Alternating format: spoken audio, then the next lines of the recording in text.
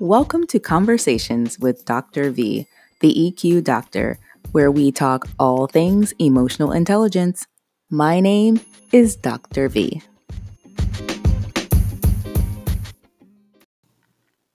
I'm not going to lie, I'm about to use a less than reputable reference, but according to Urban Dictionary, Google at your own risk, when you call on someone else to take the wheel, it means that things have gone completely awry and you are no longer in control.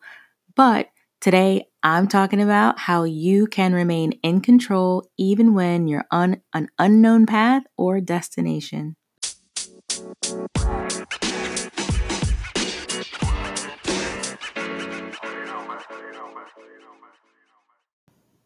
Hey, welcome back.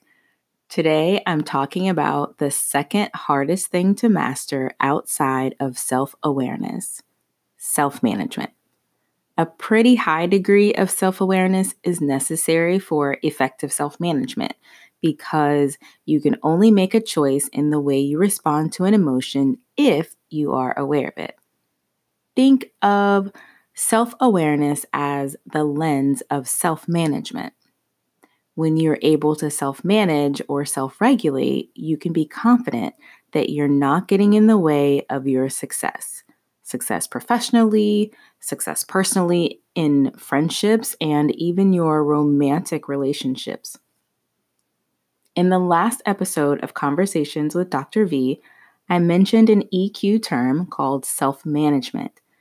I think even without knowing what it means specifically, you probably have a pretty good idea about what it means. But that doesn't mean you know what there is to know to help you to be successful in this area of your life. And I hope you're down to talk about it because I am. Self-management is what you do, and really it's what you don't do as well. Now, let me go ahead and make one thing very clear. You cannot even begin to think about managing your thoughts and actions if you aren't self-aware. I know I said it already. I'll probably say it another 4 or 5 times during this episode. If you haven't listened to the Man in the Mirror episode, I'm going to ask you to stop this one and listen to that one first and then come back.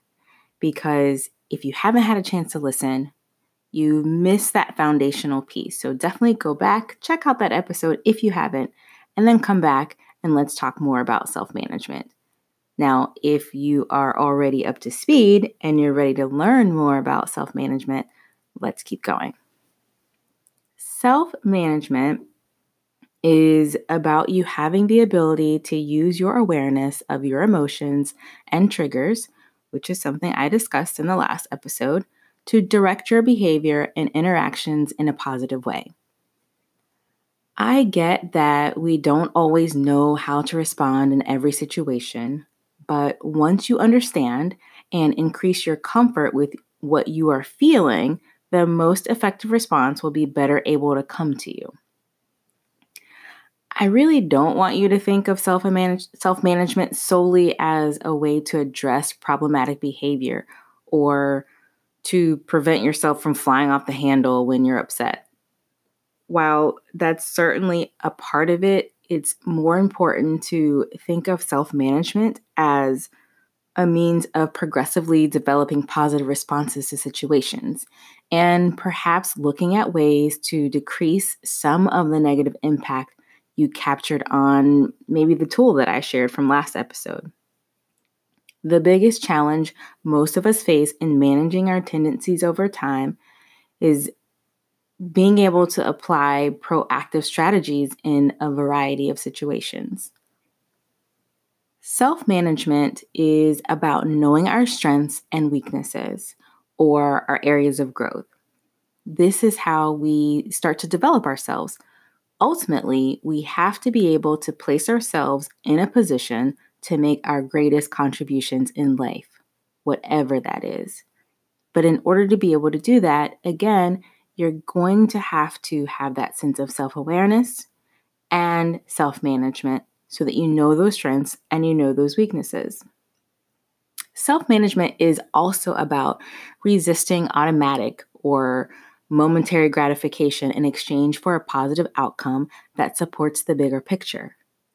And because this is about working towards something greater, you may find yourself struggling with accepting that there's this kind of delay in your achievements. You may also test your patience. It may try to waver your commitment to someone or something, which leaves a huge opportunity for this to be the next most difficult area of emotional intelligence after you've been able to increase your self-awareness. Like I mentioned a little earlier, self-management is your ability to use awareness of your actions to strategically respond through words and actions. It's not quite as simple as refraining from flying off the handle and yelling or cursing at someone who made you angry. Possessing this skill will help, of course, but it's just as important to know what triggered that response in you than it is to handle it well. Because the truth is, if you can prevent and or lessen the number of times you're placed in a negative response position, the better. Let me use myself as an example for this one. In fact, I typically share this when I share my parental triggers with others. So let me see if I can break this down in a way that makes sense. So I'm a parent. I'm a parent of two really amazing humans. I have a daughter, Taylor, who is 21, and I have a son named Noah, who is 9. So here's what I know about myself as a parent. Not a single other place does this apply, but at home. Not my parents' home, not the neighbor's house, not at the office. Yep, just at home. I hate it. I hate it. I hate it when my kids leave a door open or like slightly ajar. It just isn't closed all the way. Like the door to the laundry area, or when the pantry door is halfway open, or a cabinet door that's just not quite closed. I mean, I cannot, you guys. It irks my soul to the core. But here's what I know too. I know that only one of my kids is more prone to do this than the other. I'm not naming any names. And that at this point, not only is it one of the silliest things for me to lose my center of control over, but my kid also isn't going to change this habit for quite a few reasons. So, in all seriousness, over the years, I came to realize that I could either change my response to a regular occurrence because realistically, I'm the only person that I can control, even as parents. Because if you're a parent, you are like, I'm in charge, right? And yes, to a certain degree you are. However, the only person that you have complete control over is yourself. So I decided that I can continuously find myself irritated when I walk through the front door and find a door around the house that hasn't been closed, because that's what's going to happen. Because I know what I know about the patterns of other people, i.e., my kids, and I know what I know about my own behavior, and I know how I play a part in those situations. So I chose to take control of my wheel.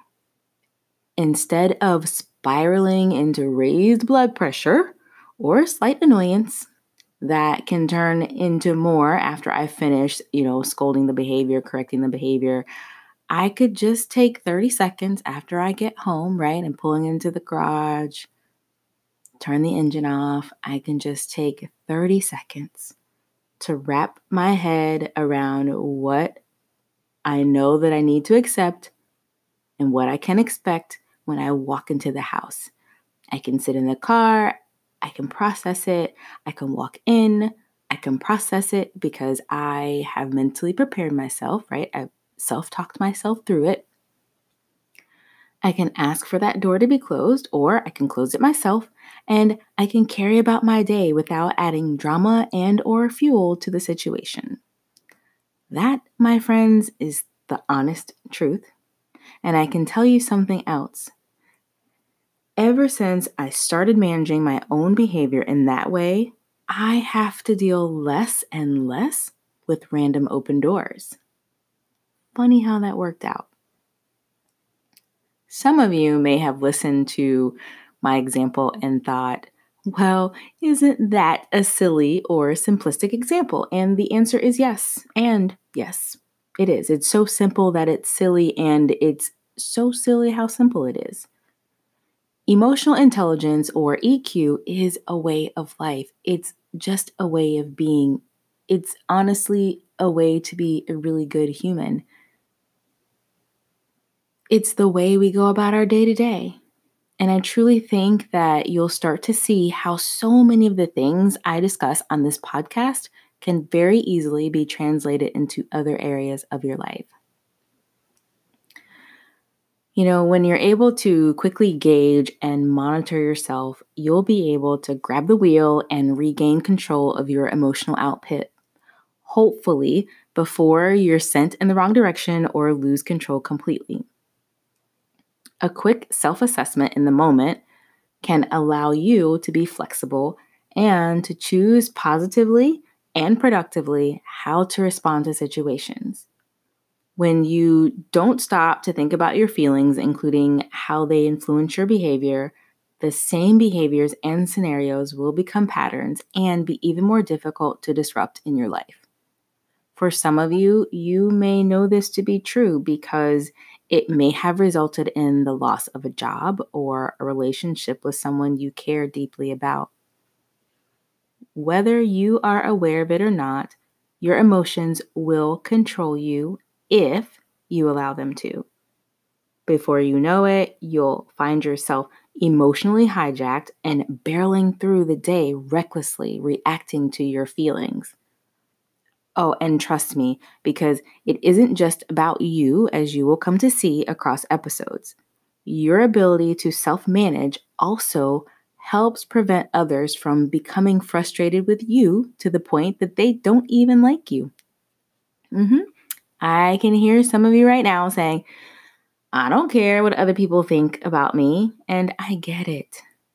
But to a degree, there's a need to care, and whether you care or not, people are writing a narrative about you with each encounter, and their perspectives are based solely on their reality of you, whether you agree with them or not.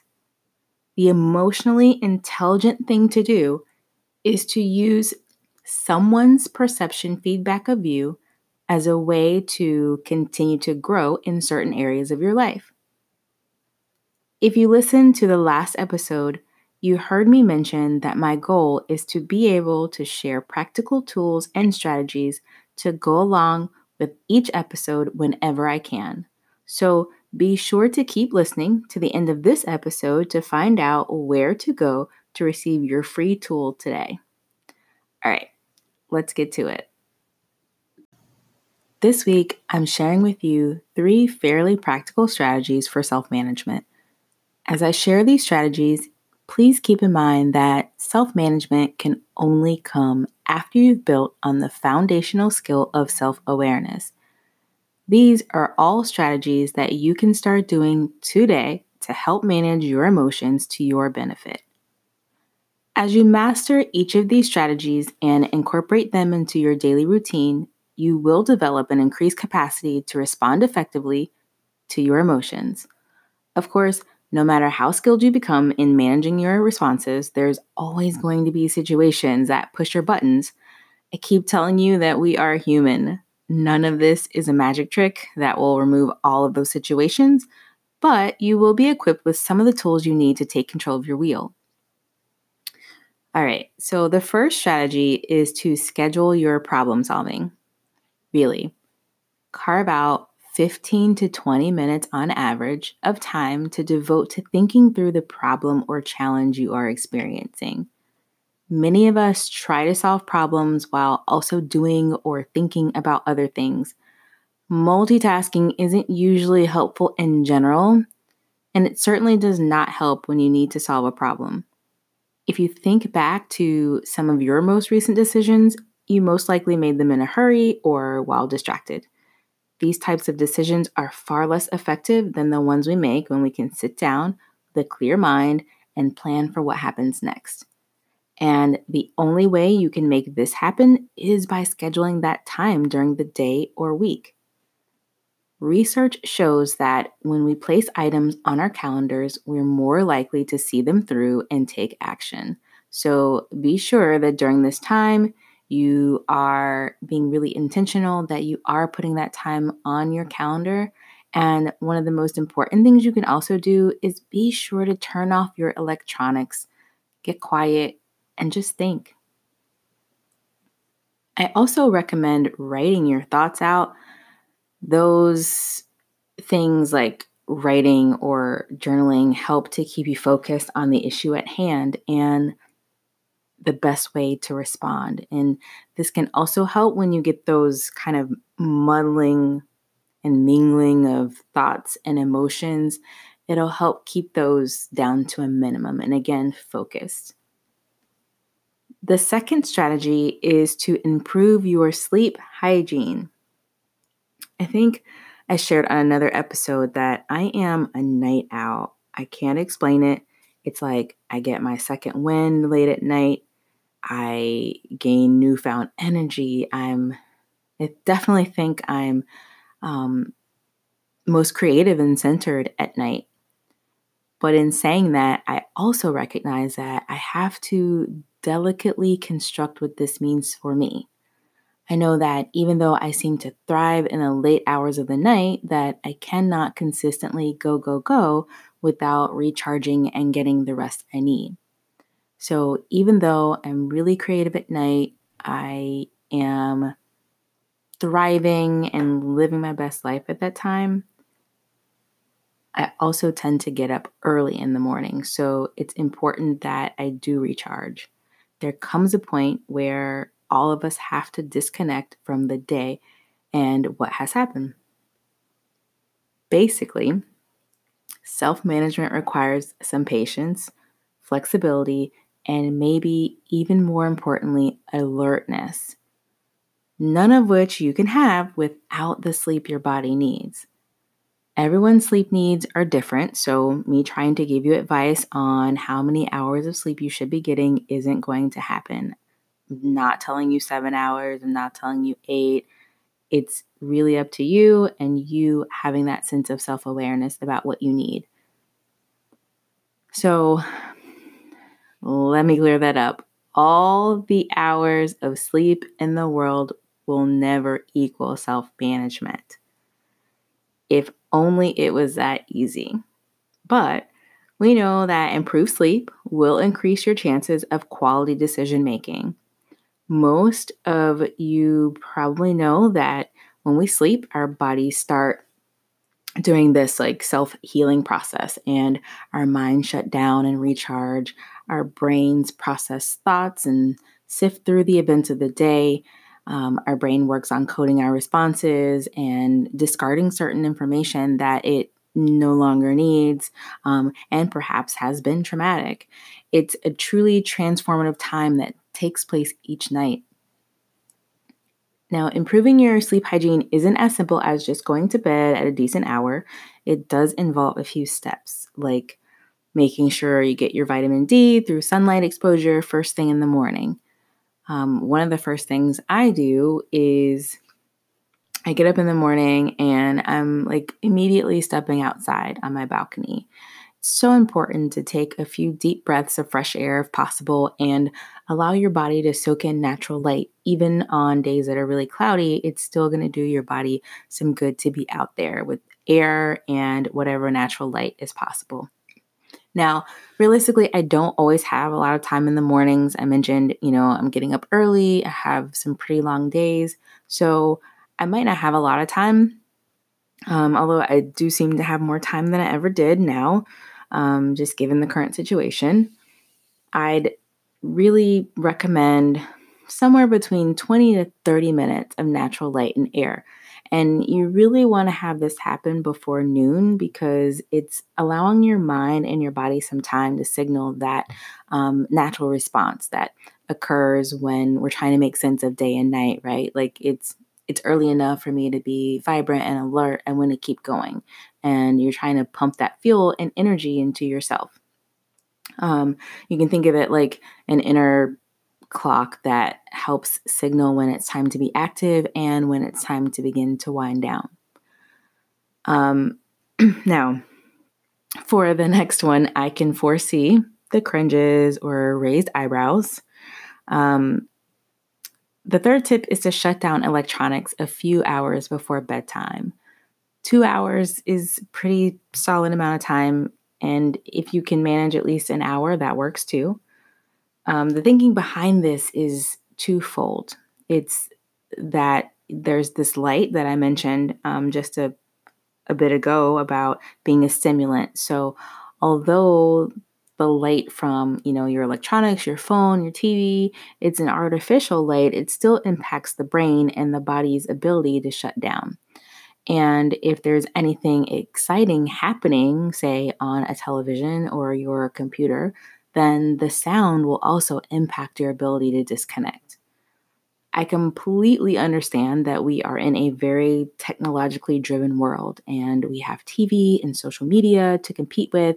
Trust me, I don't even hit the 2 hour mark as often as I'd like to, but I do try to make a conscious effort to disconnect from light sources when it's time to call it a night. And I can certainly tell the difference when I don't do that. It's a lot harder for me to shut my brain down and my body down and to get the rest that I need. Okay, so next up is one of my favorite ways to improve sleep hygiene, and that is to make sure you are only using your bed for sleeping. Anyway, what I'm trying to say is please stop working in your bed. If you work in your bed, stop it right now. You probably don't even realize that this impacts your ability to have a restful sleep. I've heard a lot of conversation about also keeping the TV out of your room, and I have pretty mixed emotions.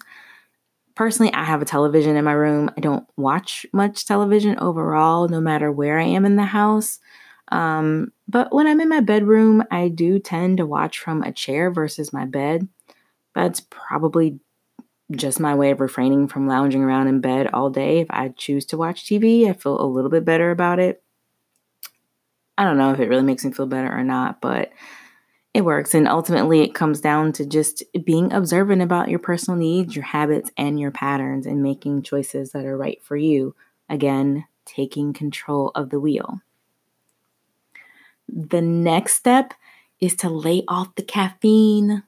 Sodas, teas, coffee should be pretty much off limit past noon. And I know that's challenging. Most of us are maybe drinking a soda or having a cup of coffee or a nice tea past noon. I love a good Pepsi, chai tea latte, Cafe Bustelo. I'm here in South Florida, so Cafe Bustelo as much as the next person. But I've been studying my responses to these things so much so that I don't drink Pepsi except maybe 1 to 2 times a year ever. I reserve my chai tea lattes to early weekend mornings a few times a year, and my coffee. Okay, well, my coffee, that's pretty much daily, but my intake is small, and I'm certainly not drinking Cafe Bustelo past 11 a.m. or I will be up all night. What I just talked about, though, is that level of self-awareness I've created in this area and how I have resolved to behave in a way that positively impacts my life. And that's on something as simple as caffeine intake. So let's see.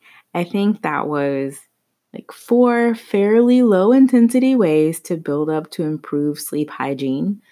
Some of you may disagree with that last one, talking about limiting your caffeine, but everything I'm sharing with you is a positive one that will help improve your sleep. So the last strategy I want to share with you is to find value in your encounters. On my social media page, I once posted something about being able to learn from the people that you engage with on a daily basis and that everyone has something to teach us. Beyond that, I bet you can think of a time when someone put you on the defensive. I mean, I think we all can. It could have been a time when someone questioned your intentions, which personally I dislike, or criticized you for something that happened at work or that you did at work. And these are the exact moments that present themselves as opportunities to learn from other people. These are growth opportunities. When we're able to do this, we remain open-minded and flexible. And this is one of my actual favorite strategies of all time. You know, I don't know about you guys because I don't know where you're listening from, but here in South Florida, traffic and other people's driving can be interesting and challenging and frustrating. So, one of the things that I think of is, when the next time someone cuts you off on the road, try considering what this person can teach you other than how to expertly use a few choice words. Like within this experience, is it possible for you to increase your patience with irritating people? Or how about giving pause to wonder if there's an underlying reason for the reckless driving? Are they rushing to get somewhere, to someone that they care about, who's in danger? What is it?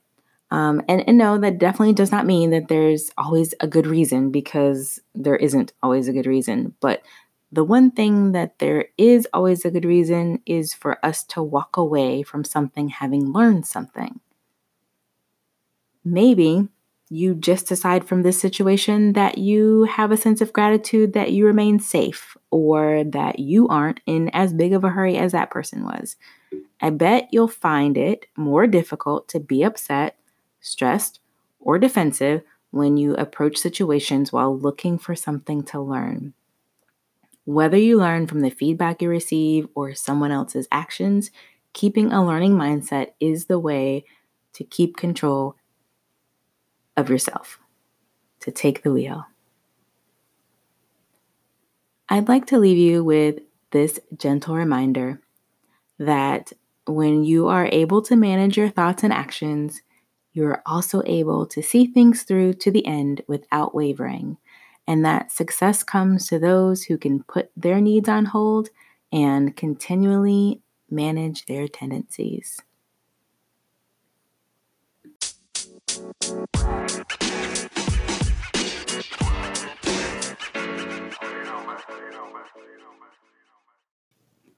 If you would like to receive your free tool to accompany this episode, please visit bit.ly/takethewheel20. Again, that's bit.ly/takethewheel20.